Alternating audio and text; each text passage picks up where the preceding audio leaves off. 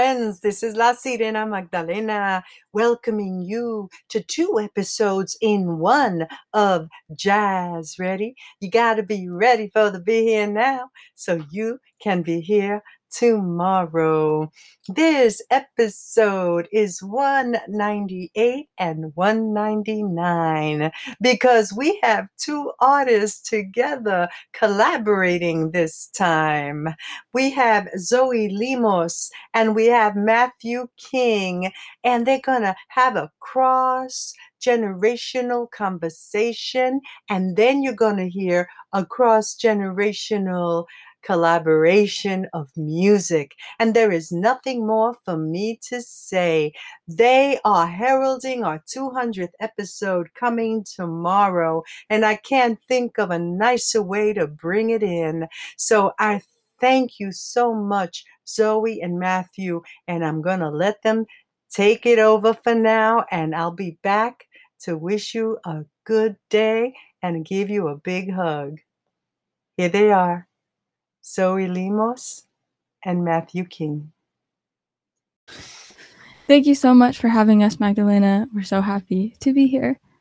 So my name is Zoe Limos, and I'm a singer-songwriter, recording artist, and video producer. I don't think that's the right word, but I make you make videos, I think. Yes. Make videos.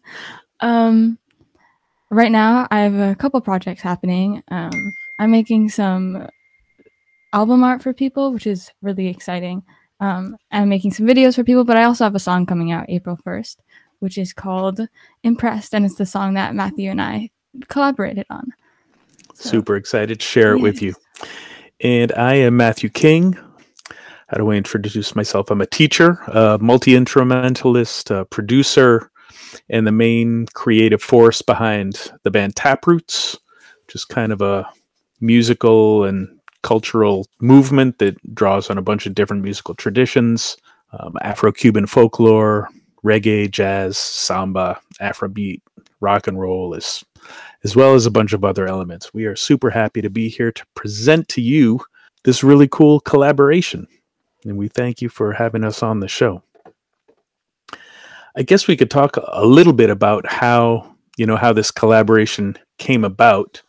Magdalena and I were talking a little while back. She was talking about, what can we put together for the events leading up to, I guess the anniversary of Jazz Ready. And this, of course, this program is such a huge presence all over the world on the internet.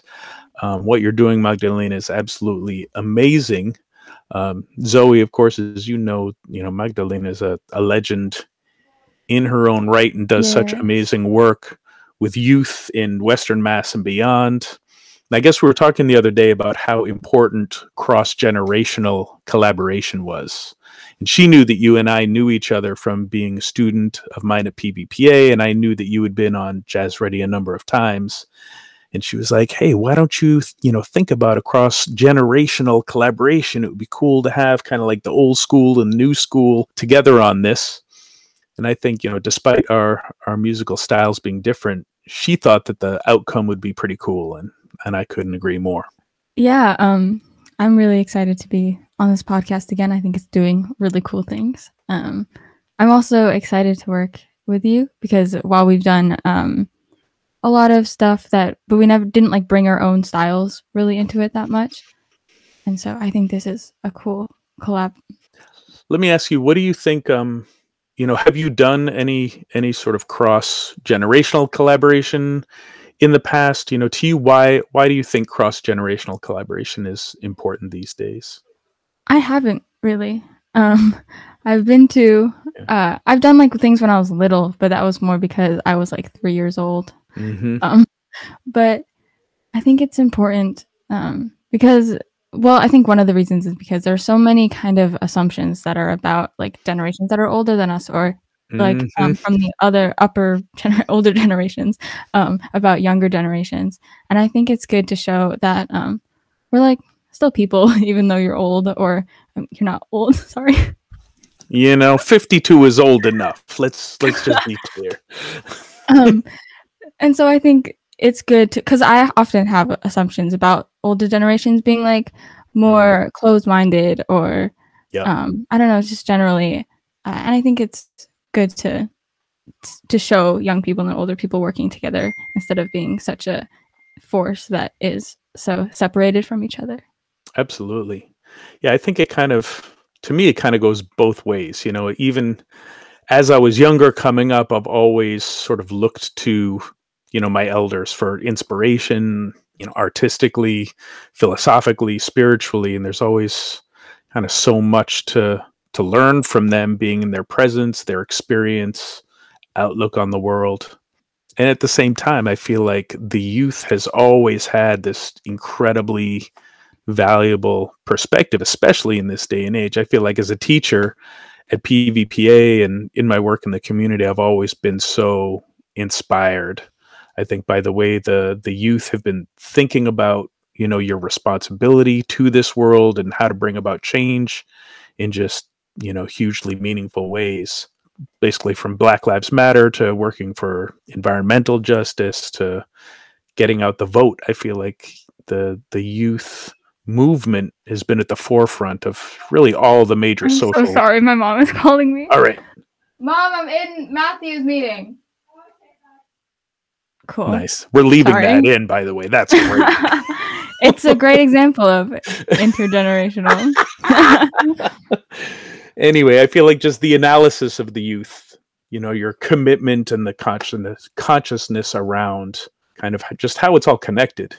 It's beyond anything that I was aware of when I was your age. And I feel inspired by you all really every day. You know, the future is yours. And the more we can kind of work together and learn from each other, I feel like the better this world is going to be. How about sort of music and activism? What are some things that you see in terms of, or art and activism? Not that this is necessarily an activist song, but I feel like there's always things to talk about in terms of that. Mm-hmm. I think that as a person who is not very well spoken, art and music has been a way that I can get activism out without having to be super well spoken, and I can kind of get what's going on in my head and how I feel about certain topics and push it out, so I can hopefully push it to an audience that will listen to what I have to say.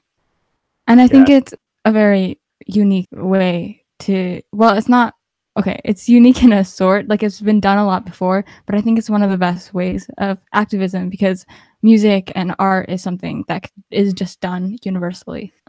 Absolutely. It's something I've been thinking about a lot, actually, just in terms of for artists, for creative people, you know, making art is so much a part of just who we are and our identities. And it's just like breathing, essentially, you know, it's kind of life itself. And I feel like for me, growing up in the 70s and 80s, the music that always spoke to me always had some sort of political or social significance.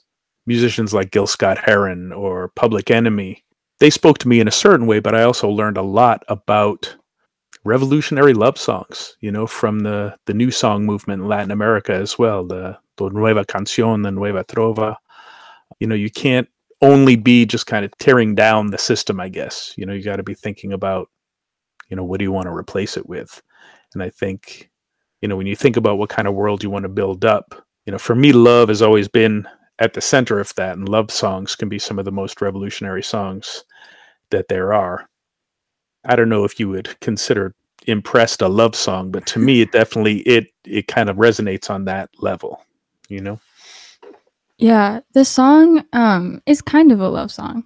It was more, while I wrote it, not with a lot of things in mind, it was one of the songs that just kind of rolled off and appeared as a song. It's, when I go back, if you look at a lot of the lyrics, they're kind of this like struggle within sexuality, and you can also put it as like, I'm not a super religious person, but it can be seen as some of the lyrics kind of work with kind of how that a lot of LGBT people have a kind of weird relationship with religion that's associated with being homophobic, kind of bringing that to like intergenerational. There's one of the things that like I know when I see like an elderly lesbian couple, it makes me a lot more excited to be in the area or Absolutely. safer in the area, because I feel like one of my things that I've kind of associated with an older generation is like closed-mindedness. But when I see that like that area has like an older lesbian couple who are like living their life, I don't know, it gives me hope. And I think that's important to have like a bridge between the two, because while we are the future, we still want to make change now. So I guess finally, what's coming up for you on the horizon? What is upcoming projects that you've got going on? I did mention Impress coming out on April 1st, but I also am doing Twitch streaming. I stream every Sunday at 8:30 as of right now, and that's been really exciting. I also am going to try and stream on Volume on Wednesdays. It's a new streaming service for musicians, so I'm excited to do that. And cool. I have some videos that I'm making for people and myself that I'm super excited for when they come out. How can people find you on the web here besides Twitch? Like, how do we get in touch with you if we want to get a video done? You can email me at zoelimosmusic@gmail.com or DM me at zoelimosmusic Instagram. I also have a Facebook page, which is also Zoe Limos Music, ZoeLemos Music. And I have a website, zoelimosmusic.com. Just look up Zoe Limos Music. You should find her somehow. Yeah, hopefully. I also have on my animation studio, it's called Lemonade Studio. Nice. Because my last name is Limos, but in elementary school, people would always say Lemons. Like, I don't know why, but every teacher, when they're calling off my name, they would be like, Lemons? And I'll be like, yep, that's me, Zoe Lemons. So I just combined Lemons with Animate, and we have Lemonade Studio of one. I know for me, throughout this whole pandemic, it's been kind of a double-edged sword, I think, for a lot of musicians. On one hand, all the gigs have been canceled, and there's just been such hardship, across the board for artists, musicians, music venues. But it's also been an incredibly creative time as well. Throughout the pandemic, I've written a whole new CD's worth of music, and I'm getting ready to go into the studio this summer to record the Taproot's second album. I know I'm super excited about just bringing that to the people and just sort of kind of building off the foundation of what I laid before in this kind of global fusion Orisha rock genre that I'm sort of pioneering out here, really kind of paying tribute to the traditions of the past while looking forward to the future. So excited to get into the studio and bring this music to folks. And it has been such a great pleasure to collaborate with you on this, Zoe. Hopefully the listeners will be able to hear both of our musical styles dancing together in this. Yes, it's unique. Cool. Well, hope you all enjoy it. Signing off, Matthew and Zoe. Lemon Roots.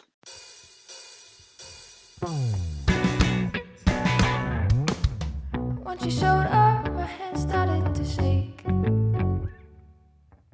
and it felt like there was nothing that I couldn't break. Hazel eyes and crooked teeth and pretty lies, menacing hat, taunting smile, and you tricked me into fearing myself for a while. Well, maybe I'm impressed. You got me doing things I shouldn't confess, so maybe I'm impressed. You got my sexuality undressed, so maybe I'm impressed. That I'm scared in bed and you got me unprepared. Once you spoke up, you were slithered in front of me.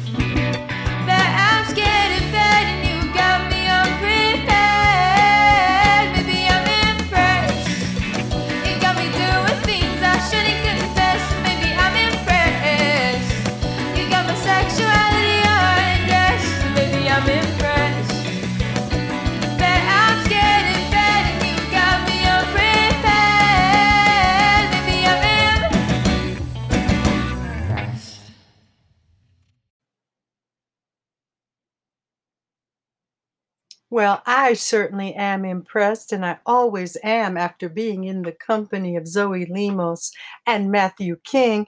And I think that was a beautiful conversation. And I love the ding, ding, ding of the phone because it made me dance every time I heard it. Ordinarily, I say, take that damn phone off.